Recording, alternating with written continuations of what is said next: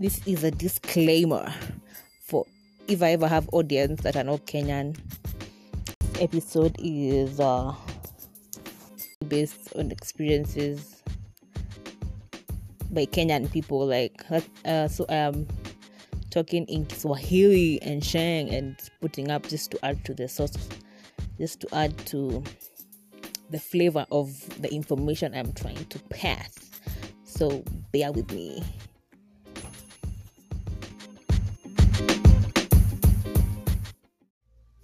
What's up, people?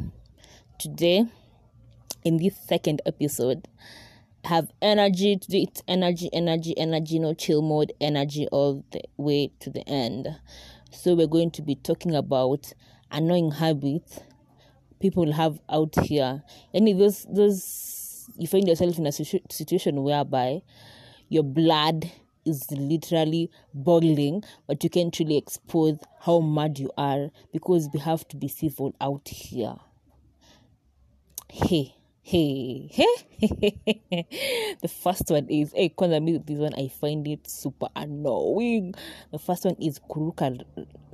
I was like, what? Kuruka line kwa shop. Yani, now everything I'm saying here is in my experience. So I'm going to talk about the experience I have had with people skipping line. Do we say skipping or it's jumping?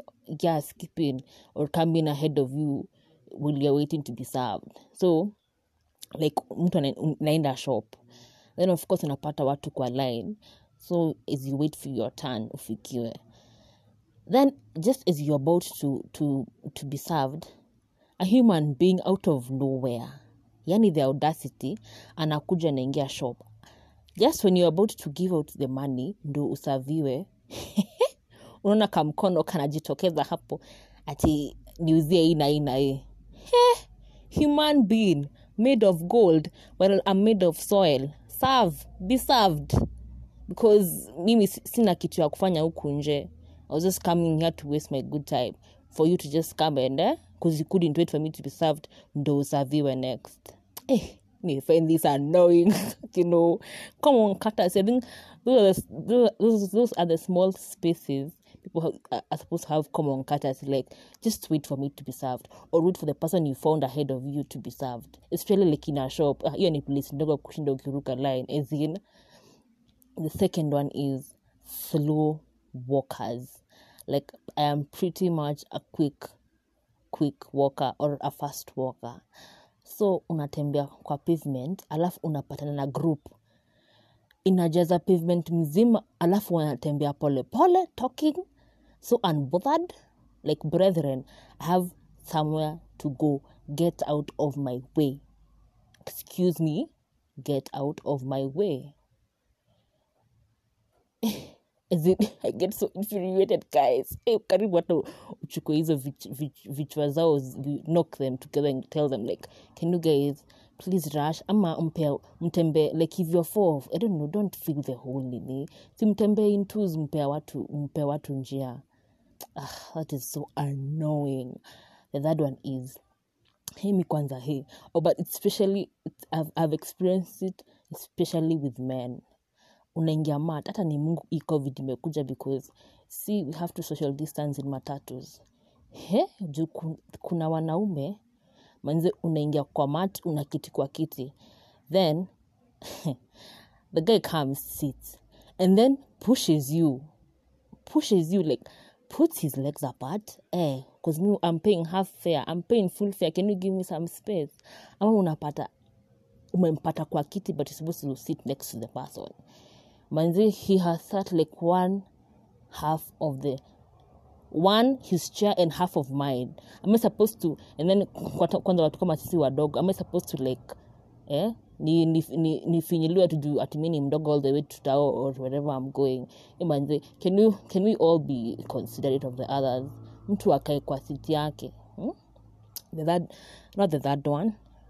The fourth one is mama wa ploti. Yani, especially if you live, like, the place especially if you live in a plot where kuna family, people with kids. Like, for example, where I stay, of course kuna issue if you live in such places, kuna kwanga issue ya too much volume, maybe usiku, even sometimes, okay, I have experienced mchana, but where? So what I have this story. Kwenye tunaishi Nairobi, me, I have a roommate, so we were playing some music in the bedroom. Na ilikuwa mchana. Then the mama who lives below us, okay, even before, ashaiteta siweka volume mob, which is no problem if sometimes we do it at night and overnight. So napiga caretaker. The caretaker calls us and tells us so nicely, so mpunguza volume, kuna watu unasema unapiga kelele. Unajua, when you come to someone with nicely and ask them something, of course we won't refuse. We will punguza the volume. But that day that mama decided, it was bumper to bumper. She came and knocked on the door. And some entitlement, at haizi, she's like, Leo, nimeamua kujileta. You guys have put so much music, so much volume, naisikia kwa bedroom yangu, and I'm trying to work. So just simhamisha speaker yenu mpeleke sitting room. Me, I have no problem. Tunaweza punguza. She said, I deserve my peace and my quiet. Mimi nikamuuliza, kwani hadi si hatufai kuweka ngoma na it's broad daylight and you're trying to work. Alafu anasema hiyo studio sisi kuhamisha speaker hadi kwa sitting room. Si ahame atoke kufanya kazi bedroom and the sitting room, because what? I'ma simply just ask nicely to punguze, but please don't come to me with such entitlement. No one owes you shit. Okay, I'll probably owe you some peace and quiet, but please ask nicely. Even me, I have a right to enjoy myself in my own house. So excuse me, please. Ask nicely. The fifth one is complainers, pity party people. Mimi wacha nikwambie, if there is something that annoys me to the core, are people who are constantly complaining. I'm a pity party game. Like, please. Sometimes it's not that bad for you to constantly complain. There is so much to thank the heavens for that you have. Ama watu, people who keep downplaying themselves. Yani unapata msichana murembo, lakini venye the way she talks about herself. Oh, mara sijui my legs. Oh, mara sijui look at the way I look. Sis, you are beautiful. You look nice. Please, me, I don't have to constantly reassure you that. And I don't have to I can't tell you look nice. I'm like, for real? Please, sema tu asante, unakaa vizuri sis. Itikie maneno, please don't downplay yourself. Watu wajipende. It's really nice to be around people who are secure in themselves, like good vibes too, Yeah, because I think people who are constantly complaining, I'm a pity party, they suck the good energy out of it. They suck the good atmosphere that is filled with good vibes out of the space you are in. Kama mko pamoja, I think it's good for people to just carry good energy, please. Sometimes I think it's not okay. I'm not saying some days are always good or every day is good. No, but at least usibebe hiyo bad energy kwa mtu, ama mpeleke just projecting. Mtu akikwambia you look, I don't know, you get my point.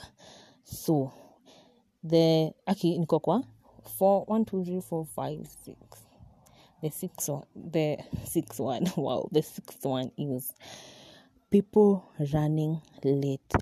This I find so annoying. Kwanza, for example, we are planning to meet in Tao, now Nairobi.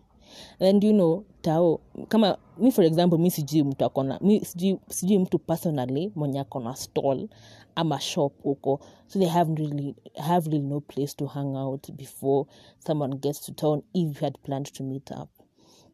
So, tupange kupatana baby 12:01.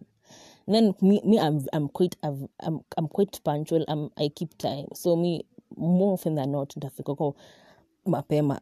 By 12 I'll be there by 12. So unapata the person you're meeting with napiga simu atuniambia sijui uko wapi. Atiko kwa jam.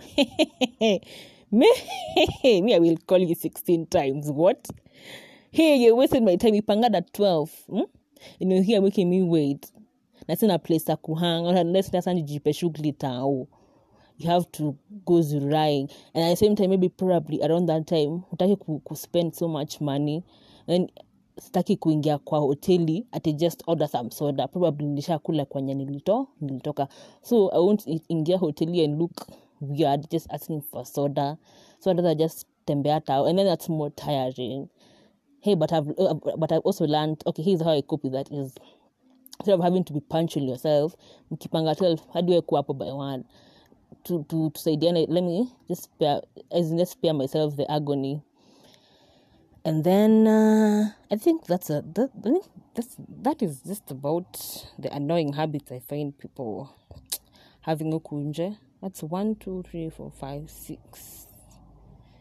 Yeah, those are the annoying habits, the audacity, the habits that make your blood boil. But hey, you just have to be civil anyways, and just expressing how angry you are at everything. You just have to learn to know what needs a reaction and what doesn't. But vitu zingine usifinyiliwe unyamaze. Please speak up for yourself, stand up for yourself.